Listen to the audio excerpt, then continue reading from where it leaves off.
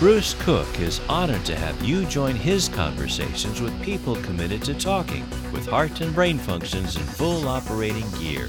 No spin, no agenda, just authentic conversation on just about anything. Welcome to the Bruce Cook Conversation. Ronald Lawrence, Chief of Police in Costa Mesa, California, talks with Bruce about retail crime, shoplifting, and criminal gangs breaking into retail stores, and the connection to drugs and trafficking. Also, Goldman Sachs financial advisor John Connors, on his role as president of the board for Balboa Island Museum, a small California museum, and the importance of community activism in society. The Bruce Cook Conversation with your host, Bruce Cook. Trending now. Here's your host, Bruce Cook. Brought to you by the Pickup Family Neurosciences Institute at Hoag. And we're live on the air tonight, ladies and gentlemen. I'm Bruce Cook. Great honor and my pleasure to be with you for the next hour. We have so much to discuss on Sunday night. It's August 6th, believe it or not. Summer is moving fast. An assistant in my office shared with me just yesterday that she was going into a local supermarket here in the OC, and coming out the moving glass door was a gentleman, and he was carrying what looked like at least a half a dozen bottles of very, very good champagne. They weren't in a bag. They weren't in a box. He was just walking out the supermarket door carrying all this champagne. My assistant was staring at him saying, boy, he must be going to a party. But I'm sure she was thinking, why is he just carrying them out the door? Well, it didn't take long for her to find out that behind him were customers in the market yelling at him, stop, you're stealing the champagne. This isn't right. It's not fair. You're a thief. Stop. Man ignored him. He just kept going. He got into a car. I didn't ask her what kind of car, but it was probably a nice car, and he drove away. Our first half hour together tonight on Angels Radio is exploring the unbelievable increase of retail theft in our communities. Not just mom and pop, but the big stores, the Targets and the Walmarts and the Rite Aids, and you name it, are being basically ravaged by shoplifting. You've all heard the stories about the gangs. Actually, the terminology, ladies and gentlemen, if you haven't heard it, they're boosters.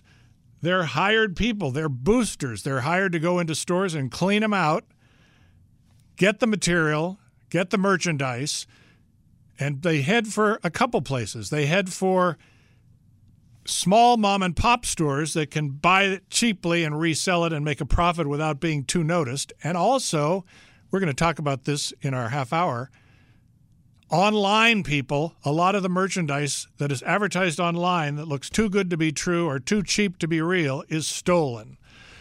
Before I get too far into the tirade, I want to introduce you to a very special guest who's going to join us live on air tonight. He's not in the studio because he's got a lot of important stuff to do. He's the chief of police for Costa Mesa, California, here in Orange County.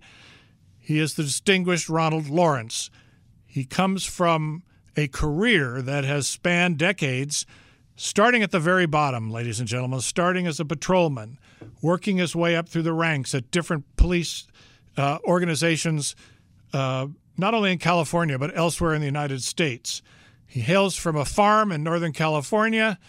He went to St. Mary's College in Moraga, which is I'm very familiar with because as a kid, my parents were involved with St. Mary's, and I was there a lot. Ron Lawrence, if you heard me with that intro. Anyway, he's going to join us in a second. And also in our show today and in the studio live is a very good friend of mine named John Connors, who is in the financial world. And he's going to pipe into our conversation with Ron Lawrence and also stay in the second half hour to talk to you about some good news on the local scene philanthropically.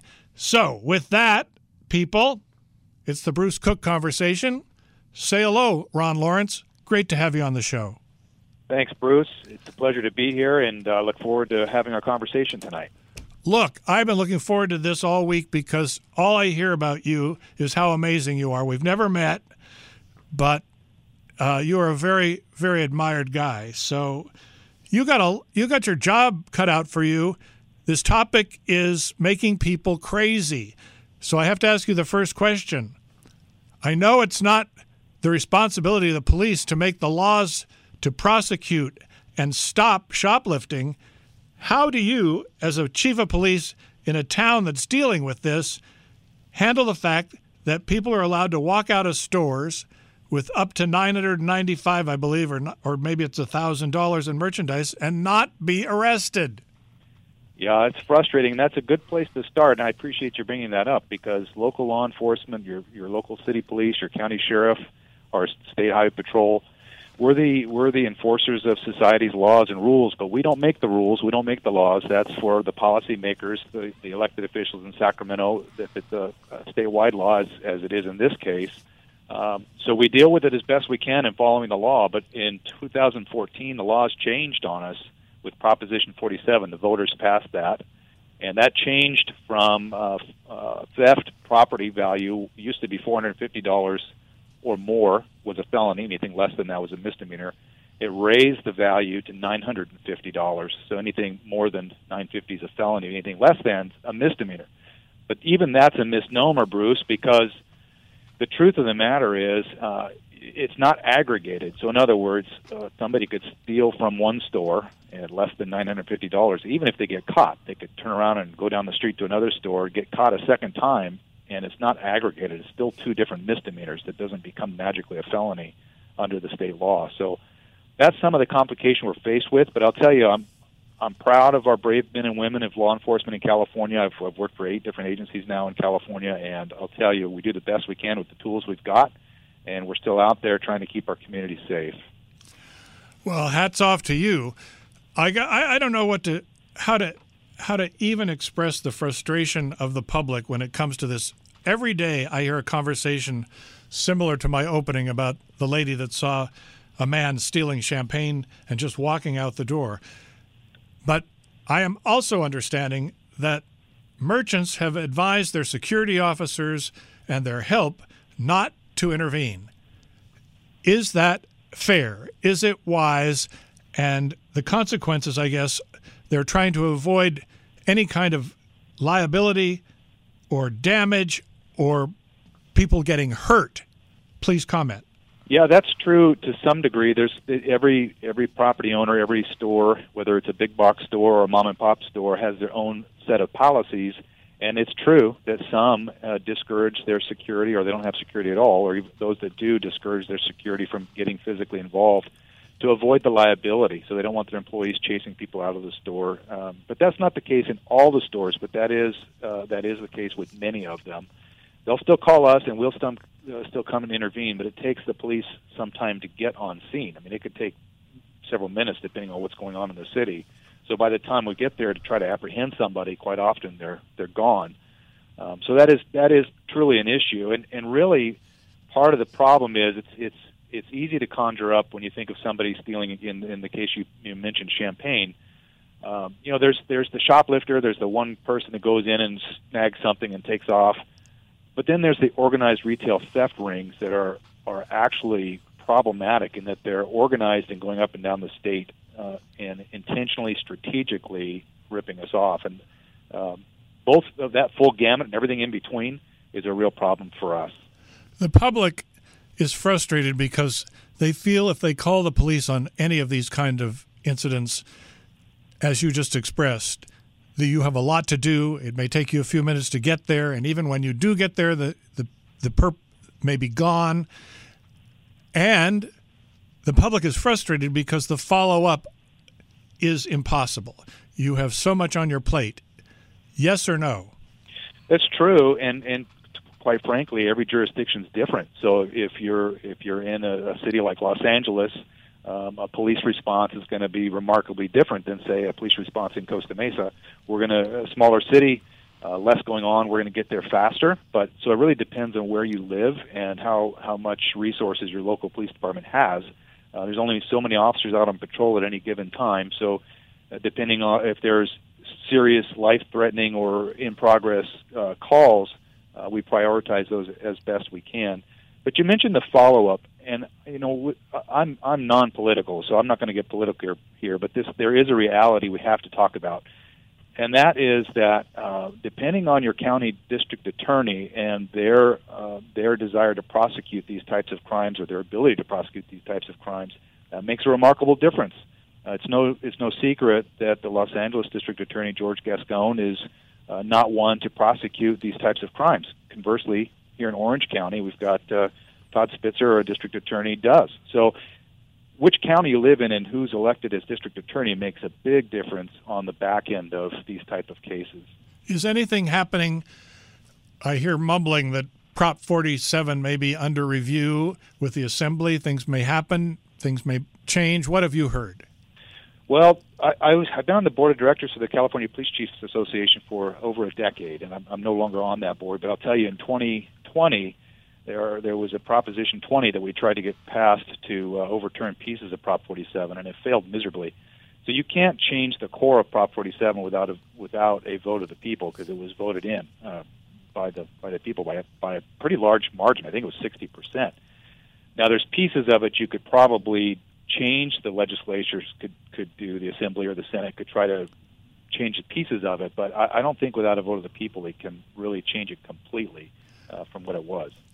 The vote of the people also reflects the time of the vote. We were in a terrible pandemic, and then before that, there was a lot of economic despair. There still is a lot of economic despair, and you mentioned approximately 60% of the vote was in favor of not overbearing our legal system and the people that were shoplifting, because there's a very strong sentiment about a very large portion of those people actually suffering financially so desperately that they weren't part of these gangs that are robbing Gucci and Neiman Marcus and reselling. They're buying things off of the grocery store shelves in order to eat. This has been exacerbated by inflation. It's been exacerbated by politics, but mostly because there's a lot of poor people out there. And when we are so divided politically, and when this country is so divided in every way, experts and pundits alike both say that these kinds of societal breakdowns, where lawlessness starts to flourish and people start to think, well, so what? Nothing's going to happen. I'm starving. I need it. Give it to me. Comment. Yeah, well, Prop 47, the basis of it was an attempt to reduce the prison population. And California had, at the time, I think 33 state prisons, and they were trying to reduce the prison population because we were mandated by the Supreme Court to do so. Now, there was different options, I think, to do that, but they chose Prop 47 as a principal, one of the principal means, one of several. So that was kind of the intent of it. Now, what we're faced with, though, and I will say that it's a failed attempt, because what you described, the guy that's trying to feed himself is stealing stuff from the grocery store. Yes, that is criminal, and yes, it's a problem, but it's not the biggest problem. When you're looking at jewelry store smash and grabs like happened in Irvine, that's happened in San Francisco, Los Angeles, all over, these people that are coming in, they're very organized and literally with hammers and trash cans smashing jewelry store glass cases and stealing jewelry. That's not a guy trying to feed himself. That's an organized criminal theft ring that is absolutely taking advantage of the state's policies and laws. And it's getting worse and worse. Talk to me about San Francisco. You mentioned San Francisco. The news has reported for a long time that major stores, like I mentioned in the beginning, Walmart and Thrifty and so forth, are closing down. They're fed up. They don't want to deal with it anymore. Their employees are scared. The profits have gone into the toilet, and it's just too much to deal with. New York also is supposed to be, San Francisco and New York are both supposed to be the worst in the country. What do you know about those places? And do you fear that it's coming here to Orange County more and more, or will it be stopped by you and others? Well, it is bad in the bigger cities, the inner cities, San Francisco and Los Angeles. And again, I'll point back to the district attorneys that are prosecuting these cases. And I'll stop short of that, saying anything beyond that. But if you look at the district attorneys and the prosecution of criminal cases, there's 58 counties in California, and that makes a huge difference. So, Ron, do you have an example of what Mr. Spitzer might have prosecuted in terms of a shoplifting crime that you might share with the audience? I don't, but I'll tell you that if someone had a criminal history versus a one-time offense, that makes a big difference. If someone's a part of an organized retail crime theft ring versus somebody that goes to a grocery store to try to steal a hot dog because they're hungry, that's a remarkable difference. And I'll tell you that here in Orange County, that level of common sense when it comes to prosecution, I'm comfortable with our DA and the approach that they take. But I don't have any examples for you, but I'll tell you that they do hold people accountable, and the issue, and we heard our DA just a few weeks ago at a press conference on the organized retail theft stuff. He was talking about these South American theft groups that are literally from South America coming into the U.S. and up and down California and throughout the whole United States, frankly, and they're mobile, so it's hard for local jurisdictions to kind of track them because they'll come and hit one city and move on to the next. And that has become a real problem for us up and down California. It's quite amazing. They talk about South American gangs from Peru coming and stealing merchandise. It is really, really beyond the pale. But let me ask you this before we take our first break. Excuse me, I'm having a cough today. Pardon me, radio listeners. It's not pleasant to hear that, I know. When the public starts to complain about the fact that, quote unquote, nothing is being done and the fear that it's getting worse, do you have any advice? And the second part of the question is back to not getting involved. What advice do you have to the public that really wants to get involved if they see something? Should they stand down? And if they are so motivated to act, is there any advice you can give as the police chief of Costa Mesa on what to do and what not to do in most cases? Sure. Well, let me start with the first part first, and that is what to do if you're giving up hope. I don't want your listeners to give up hope. If they see theft or they're a victim of crime, they still need to call the police. Let us do the best we can. Let our DA do the best they can with the tools we're given. And don't lose that hope. I do believe that Sacramento has come to realize that Prop 47, now almost a decade old, it was passed in 2014, I think they've come to realize that it has to be fixed, it has to be addressed, and I do believe that we'll see some changes in the near future. So keep that hope, keep calling the police. Crime in Orange County and in Costa Mesa is low compared to, say, other places in other areas around us, major metropolitan areas. So it's even though people can sometimes be a victim of crime, this is still a pretty safe county. Orange County is a pretty safe place to be. So keep the hope. We're still there. Your local police are going to still respond. As far as getting involved, we don't want anybody to get hurt. You're better to us as a good witness if you see, if you can provide a physical description of people that have stolen something or have committed a crime. That's always best. We would never encourage someone to intervene. Of course, people have a right to defend themselves and protect their life, but we don't want anybody to get hurt. So better to call 911 as quickly as possible and provide as much detailed description as possible. Thank you for that answer. Before we go to break, I leave you with a question to ponder when we come back, and that is, we have seen instances in the news, not necessarily here in Orange County, but around the country, where someone has intervened, they have gotten involved, and it's backfired in the sense that there has ended up being some sort of retribution or legal action back against them. Maybe they've been arrested for some sort of a physical crime that they should not have put their hands on the person. Maybe it's been called a racial motivation, any kind of reason. Talk to me about that when we come back in just 2 minutes. Ladies and gentlemen, I'm Bruce Cook. It's The Conversation tonight. And we are talking about retail theft, shoplifting, and gangs taking our merchandise out of our stores and what it's costing you. We will be right back.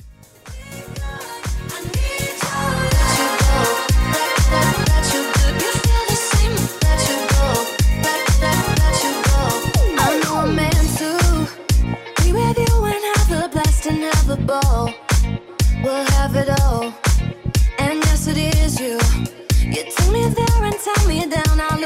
control. On my control.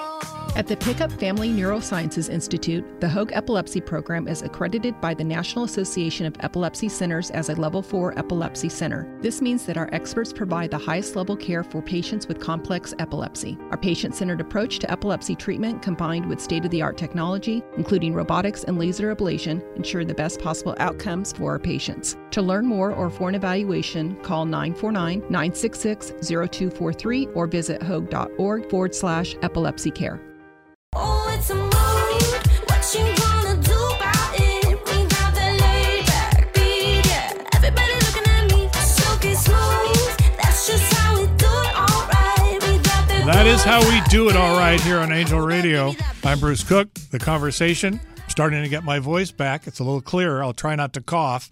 We're with Police Chief Ronald Lawrence from Costa Mesa this half hour.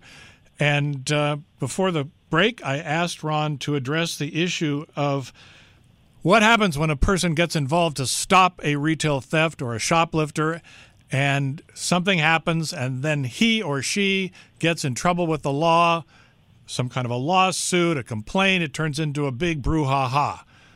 Mr. Lawrence, please comment.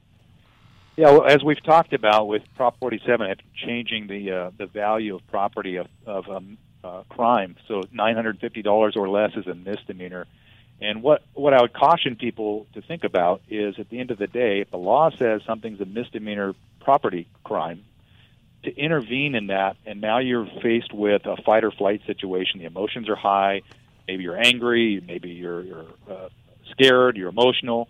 The risk may not outweigh the value of getting physically involved. And what I mean by that is, if California says that property crime, a theft of less than $950 is a misdemeanor crime, and the intervention of trying to apprehend somebody for that crime results in a physical injury or even death, you have to ask yourself, does the liability there outweigh the crime itself? And I think I'm not an attorney, and I certainly won't give you any legal advice, but I think for anybody with a rational mind, you have to ask yourself, is it worth myself getting hurt? Is it worth me hurting somebody else? Is it worth somebody's life being lost here? Is this worth being criminally charged? Now, I've intervened, and now I'm being charged. So I think one has to really consider the risks of getting involved with a misdemeanor property crime versus what the success would be. Your answer is certainly reasonable and logical. The thing that I've noticed when these things have happened and someone has gotten involved, and you see it on the televised news, is that person is so passionately angry about the fact that our society is suffering this lawlessness that they feel the compunction to not particularly use the rationale and the good sense that you've just offered, but that if somebody doesn't stand up and make a difference, society continues to go down the drain. With that, sir, I'm going to introduce my guest and friend here in the audience. Our audience is you. In the studio, Mr. John Connors is going to ask a question. He wanted to talk to you, Chief Lawrence. John, take it. Yeah, hi, Chief Lawrence. Thank you for the valuable input so far. I think about the shopping experience for many of the listeners here, particularly with some of the higher-end stores, maybe South Coast Plaza and such, and a general apprehensiveness about if I do shop in one of those stores, will I be targeted? Might I be accosted in the parking lot?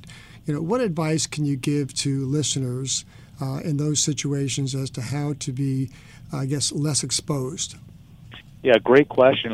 And let me start by sharing with you that our partners with the retail outlets, South Coast Plaza, the Triangle, Metro Point, we have a great relationship with our business community, and we stay in close contact with them. We have actually police officers and a sergeant that are specifically assigned to retail theft crimes. So we stay on top of it. We stay in a great relationship. We've got great communication with their security teams, and they have a great security force out there that does a great job of keeping their properties and their customers protected. So I just speaking to Costa Mesa specifically, they create a really good shopping environment, but nothing's 100%. I think my advice would be to always be vigilant, always be paying attention, always being aware of your surroundings.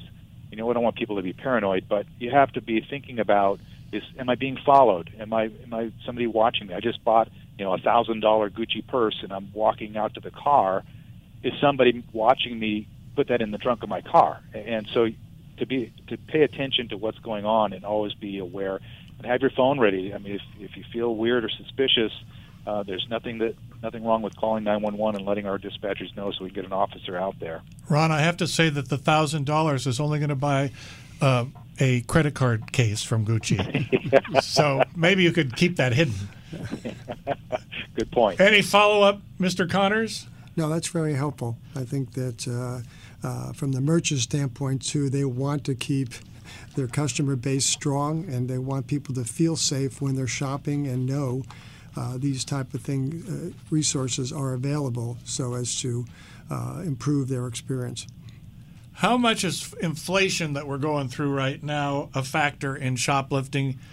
As we started to say earlier in our time together, a lot of people are hurting. So we're switching from the gang criminal violence to the guy who's,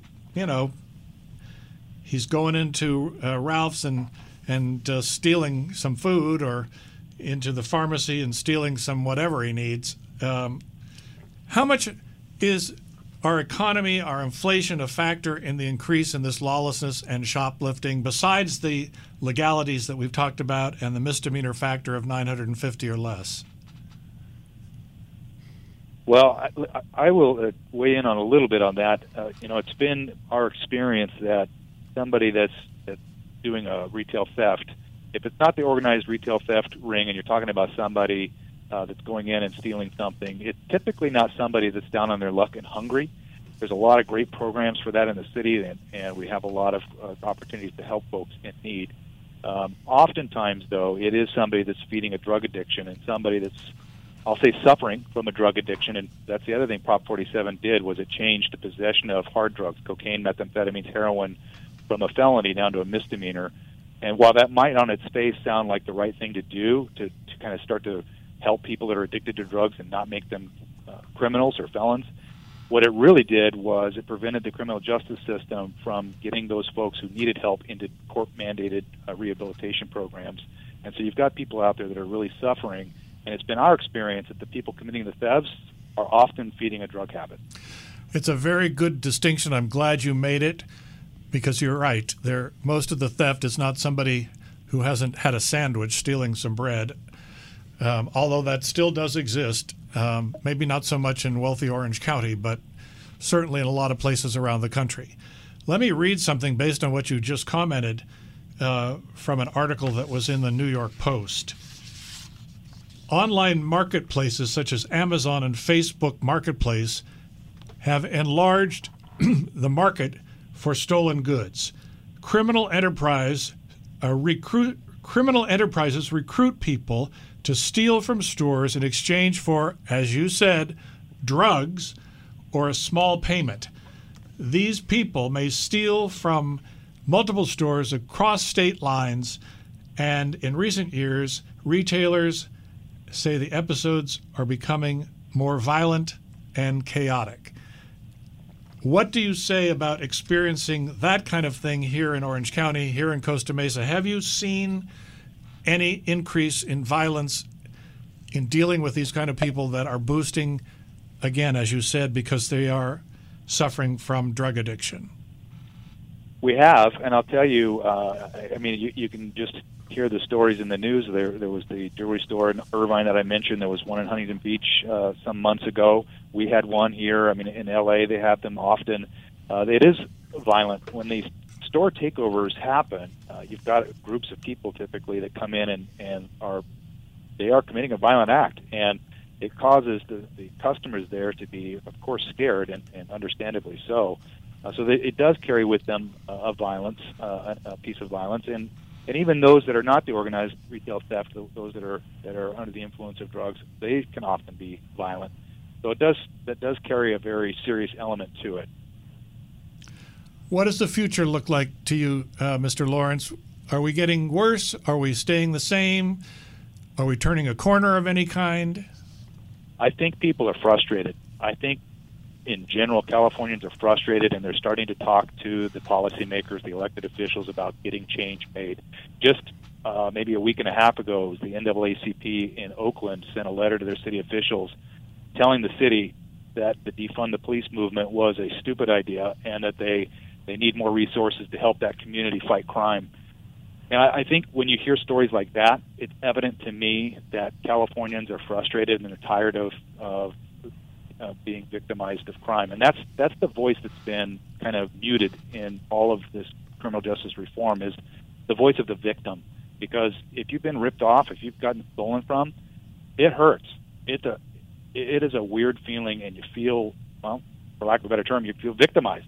And people are tired. And I do think we're turning a corner. I think that Californians, we've got people that are smart enough to figure this out and to change what needs to get changed. And I'm going to hold out the hope that we're going to get better.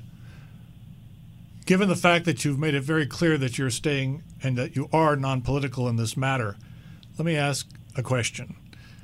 Why, in your opinion, is this issue even political to begin with? I don't care if you're liberal, conservative, or from Mars. What is the difference between right and wrong? Stealing is wrong. I couldn't agree with you more. This should not be a political issue.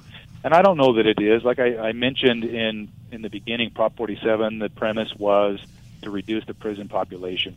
If you look at the history behind it in 2014, that's what they were trying to do. I don't know that the way they went about it was the right way, and I think we're suffering the consequences now, and I certainly think and hold out hope that we can fix some of these things. But let me finish on that topic with this, that even though property crimes are up and we need to deal with this organized retail theft ring stuff, we still are at historic lows as far as the overall crime rate goes in California. And there has been an uptick in property crimes for sure, and even in violent crimes. And we have to fix it in California or things are just going to get worse. But I hold out hope that we are turning that corner. And, if I had rehearsed it, I could not have thought of a better way to end our half hour together. Chief Lawrence, it's been a great pleasure in having you on. You are a great source of information. I hope our listening audience appreciated it as much as I did, and my friend John here in the studio. I thank you so much. I hope you'll come back again and share with us many times in the future, and we'll all keep that hope alive. Absolutely. I look forward to it. Thank you, Bruce. Thanks so much. Thank you, Chief. Bye now. And ladies and gentlemen, say goodbye to Chief Ron Lawrence, Costa Mesa. I hope you've learned something. I sure have. Thank you so much for staying with me. We're going to take our half-hour break. We come back, we're going to change gears a little bit and delve into something really, really nice and really fun and really community-oriented and philanthropic, and it'll be good for your soul. So you better not turn the radio anywhere else. Stay with Bruce Cook and The Conversation live tonight, Angels Radio, AM 830. We will be right back. I feel like dancing. I feel like dancing. Even if it's raining, I'm not complaining. I feel like dancing. I feel like dancing. I feel like dancing. I feel like dancing. I feel like dancing. I feel like dancing. I feel like dancing. Pickup Family Neurosciences Institute at Hoag is ranked in the top 1% in the nation by U.S. News and World Report. It provides world-class care through multidisciplinary expert teams, each focusing on specific disorders of the brain and spine, such as stroke, aneurysms, brain tumors, Parkinson's disease, cognitive disorders including Alzheimer's, epilepsy, back pain, as well as spinal cord issues, addiction medicine, and sleep disorders. Our renowned experts offer the best evidence-based care, state-of-the-art technology, and the latest clinical research, all focused on the individual patient. Our stroke program was the first in Orange County named as a certified comprehensive stroke center, and our brain tumor program is the largest in Orange County and among the top volume programs in the Western United States. Pickup Family Neurosciences Institute. Compassionate care, clinical excellence, creative intelligence. To learn more, call 949-516-9075 or visit hoag.org/neuroinstitute. You have heard talk on this program about the Balboa Island Museum, located in the middle of Marine Avenue on Balboa Island. August is an exciting month for the museum. In addition to some special new exhibits, the museum also runs art classes every Wednesday in August. All ages are welcome. And the next event in the speaker series will feature author Bruce Cook talking about his new book, An American Rich Girl. The date is Thursday, August 10th, and we start at 6 p.m. For more information, go to balboaislandmuseum.org.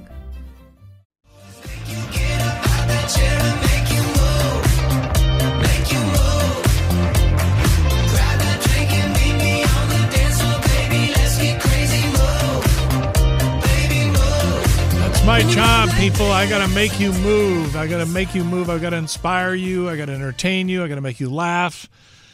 I hope I can make you think. That's sort of my goal here on the radio. I know that's pretty unusual. Actually, it's very unusual. Listen, it's time to move the show along. I introduced my friend and my guest, John Connors, earlier when we were talking to Chief Ron Lawrence. He is here for a very different reason, live in the studio tonight. John is a very successful guy in Orange County. He hails from the East Coast, actually, originally from New York. But his life, his family, his work has been here for many decades. He is a very experienced and well-thought-of financial advisor with Goldman Sachs Aero. And I understand he also works with his son, who's now with him in the business. But beyond that, John is very community-oriented and very concerned and interested in helping to make this a better place. And one of his interests as of late, and I'm not sure for how long, but has been to support a small museum in Newport Beach that is called the Balboa Island Museum. You might have heard the commercial that we played that's just joined supporting this broadcast also. The museum is not very old. It was started about a decade ago by a woman named Shirley Pepys and her extended family. And the purpose of it was to preserve the history, the lore, the people, and the culture of coastal Orange County, and in particular the Newport Harbor. All the maritime history, as well as the land development, the century of incredible pioneers that have made a difference in this part of the world. The museum was honored for the last, actually 2 going on 3 years, by the Los Angeles Times as the best museum in Orange County. Now, I have to codify that by saying that in Newport Beach, it is the only museum in Orange County. So with that, I introduce you again to John, who also happens to have taken the role on this year as the president of the board of directors of the museum. And he's got some big goals and wants to share them with you tonight, and also talk to you about the museum and everything that it offers. And guess what? It's all pretty much free to the public, which is also a really nice thing. Take it away, Mr. Connors. Great. Thank you, Bruce, for having me tonight. I really appreciate this opportunity to talk about the museum and what our mission and long-range focus is going to be. Bruce mentioned Shirley Pepys, who is sort of the passion and commitment behind the museum, starting from a little storefront a few years ago to now a centerpiece in the Balboa Island community, located on Marine Street, right in the heart of the business district. A very important fixture for us because it's a very welcome and reassuring place to visit. The exhibits are easy to flow through. It's very conducive to family visits and children. There's a lot of hands-on things that people can do. And we get a regular entourage of visitors every day, particularly in the summer. In conjunction with that, we do offer a number of programs, including the one that was just advertised. We have art lessons every Wednesday throughout the month of August for all ages. We conduct them right there at the museum location. We also have special features such as Bruce Cook and the book signing on this coming Thursday. Nothing like self-promotion on my own radio show. But it's important to us because we find, too, that the involvement of someone like Bruce and the identification with people like him in the community is also a very valuable experience. And we have an important fundraiser. It's going to be our third annual fundraiser, which is at the Newport Beach Fun Zone. We take the Fun Zone over for a whole night. It's November 17th. And this year's event is titled Denims and Diamonds. And with a country western theme, there'll be a country western band. There will be lots of games, exhibits, and a live auction. Last year, we based on the generosity of one of our donors, we auctioned off a boat, and rumor has it that we may have another boat that will be available for auction this year. More details to come. We feel that the mission of the museum is extremely important to the community, maintains a strong presence in the community. We find that we want to provide one-of-a-kind exhibits, depict the culture and history, Newport Beach and the surrounding areas, and engage more community involvement. And from that standpoint, it's the outreach part that we really focus on. How can we do more towards the local community? We work closely with the Merchants Association in Balboa Island, and because they see us as an important asset to them because of the attraction that it brings to both tourists and local visitors. No question, this little museum is a big boost to the Balboa community. But the interesting thing also to me in my observing what goes on there, John, is obviously there's a huge influx of tourists that come to the island, especially during the summer, but really all year long. They come from everywhere, not just Southern California, not just LA, but everywhere because it's a focal point. And when I'm in that museum, people are wandering in and they're amazed. They are amazed at the exhibits. They're amazed at the culture. And it's also wonderful for kids. Talk about maybe the education programs that I know that the museum does for school children. Mm-hmm. Yeah, there's a whole variety of things that we do, including even games such as today there was a scavenger hunt, and there were a number of kids running around the museum, and all the scavenger items are located in the exhibits, so it introduces them to what's available to learn from the exhibits.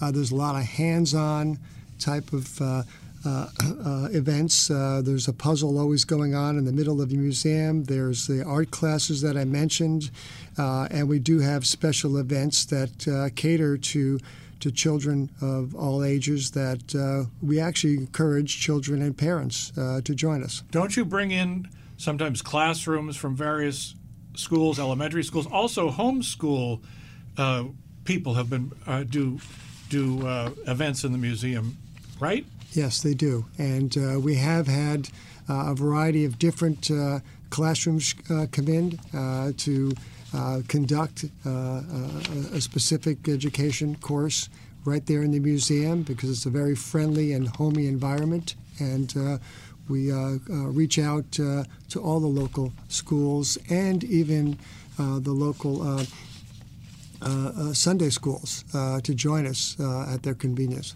The thing that also I thought was fascinating as of late is the museum has honored and exhibited institutions that have reached milestones, 50, 75, 100-year milestones.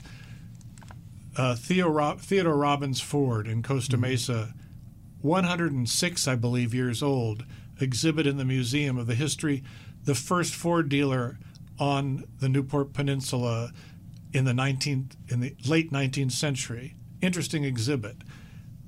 I think you have an exhibit coming up sometime in the late fall with the Laura Scudder's potato chip family. Yes. She came from this area, and that her potato chips changed America in the mid-century, and her peanut butter. You know, every child that is 50 years of age or older knows Laura Scudder's peanut butter and potato chips. That will be an exhibit. Just 2 weeks ago, Balboa Bay Club, 75th anniversary of a local institution on the coast. not only an exhibit with artifacts, but also a great speakers event. On and on and on, all free to the public. But somebody's paying for this. How are you making money to keep this going? And what's the big plan to keep it going beyond our time? Great. And thank you, Bruce. You're a good spokesman for all the events and things that are going on. And by the way, because you're doing my book signing, and I have to be nice to you. Yeah, but other notable people, in addition to Laura Scudder, there's a John Wayne exhibit. We talk about, and John Wayne's a big deal. Yeah, we talk about prominent developers of Balboa Island, the McFaddens, the Collinses, the Beeks. There's particular descriptions of all their contributions to the development of Balboa Island. But we are 100% donor funded. We are not an adjunct of the city of Newport Beach. We are not an adjunct of the county of Orange. Our operations are based upon the community support, the listeners, the people that attend, and we have some very generous donors that have helped us through all these years. But like any other similar organization, it's not evergreen. So we're constantly reaching out to the community and to our existing donor base and attempting to expand that donor base to bring a greater interest level into the museum. In order to do that, we have to share our vision with them, which is, first and foremost, we need a permanent home on Balboa Island. So right now we're a tenant in a building located in the center on Marine Avenue. We hope someday we might be able to either buy that building or locate somewhere nearby on Balboa Island on Marine Avenue.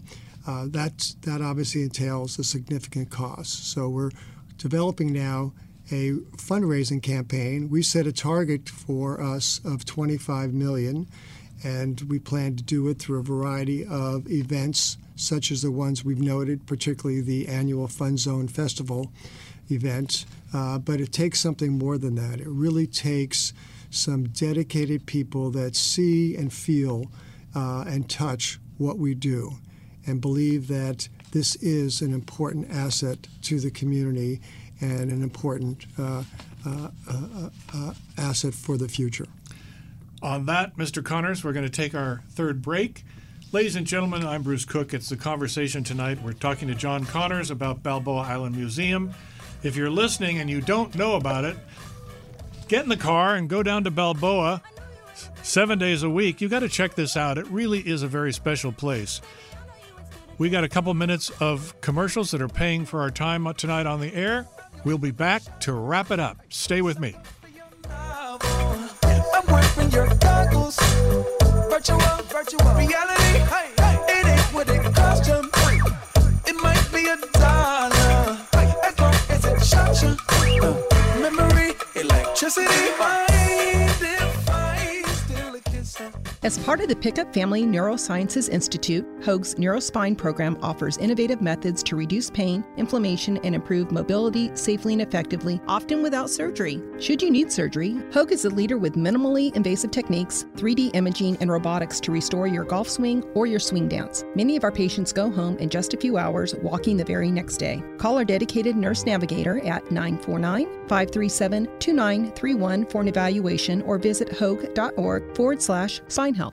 It is an honor to talk with you about the Balboa Island Museum on this program. In addition to offering a unique perspective on the colorful history of Newport Beach, the museum conducts numerous events serving the local community, but can't do it without your support. The third annual Balboa Island Fun Zone Festival is coming up November 17th, titled Denim and Diamonds. It'll be at Bun Shindig with a country western band, barbecue, games, and a live auction.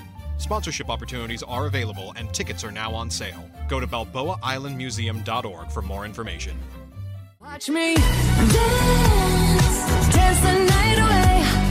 My heart could be burning, but you won't see it on my face. Watch me dance the night away. I'll still keep the party burning. I wouldn't out of place. We're dancing the night away right here in Angel's studio. John, you're a pretty good dancer. My wife won't tell you that. Anyway, we're back. I'm Bruce Cook. Conversation tonight, live, Angels Radio. We're talking about Balboa Island Museum, where John, who in real life is a financial advisor with Goldman Sachs and Aero. And in what time he does have in a very busy career, he is president of the board of Balboa Island Museum. And he's here today to share with you some really, really great stuff about this little museum on Balboa Island in Newport Beach and why it matters to the community. Before we took this last commercial break, John got into the fact that there's a very, very lofty ambition to raise some $25 million to buy a permanent building and create a permanent home for this museum. And it's a daunting task, obviously. It's not easy to raise that kind of money. And as he said, it's going to take a lot of passionate people that really care about preserving some history. John, do you think the public in this day and age, not to throw a wrench into the dream, but is there that kind of passion anymore about anything historic? People seem to be living for the moment. They don't care about yesterday. They don't care about tomorrow. Let's just have a good time right now. What do you say? Yeah, it's a difficult question to answer, Bruce, from a philosophical standpoint, because there's so much to learn from the history and culture of our community. It builds, values and moral character. It creates better citizenship, and it helps us all appreciate, who we are by knowing where we all came from. So my answer is adamantly yes, that we need to keep that type of focus on ourselves and on our community, and having institutions like the museum are a key element to that. And the more we can do to try to stay abreast of the times. There's a lot in the museum about old culture, but we're developing a lot about today's culture, pop culture, things that we can reach out and be more conversant in terms of current values and current mores. Very nice answer, John. I'm going to plug the Fun Zone Festival Party. Ladies and gentlemen, if you're listening, you're all invited. Tickets are $200, November 17th. It is an outdoor festival at the Fun Zone on Balboa Peninsula. Incredible as John described it to be. Lots of fun. Go to balboaislandmuseum.org. You can buy your tickets. You can find out more about it. Ladies and gentlemen, our time is just about up. John Connors, thank you for sharing. We really appreciate it. We're going to keep in touch with you. Thank you, Balboa Island Museum, for endorsing and supporting this program. It means a great deal to me, to the station, and also to the museum. So listeners out there, whether you're in your car, at your home, wherever you are, it's been an honor. You take care of yourselves this week and come back again next Sunday night at 6 o'clock. The conversation moves on. Good luck and good night. There's no hurt or sorrow. There are ways to get there.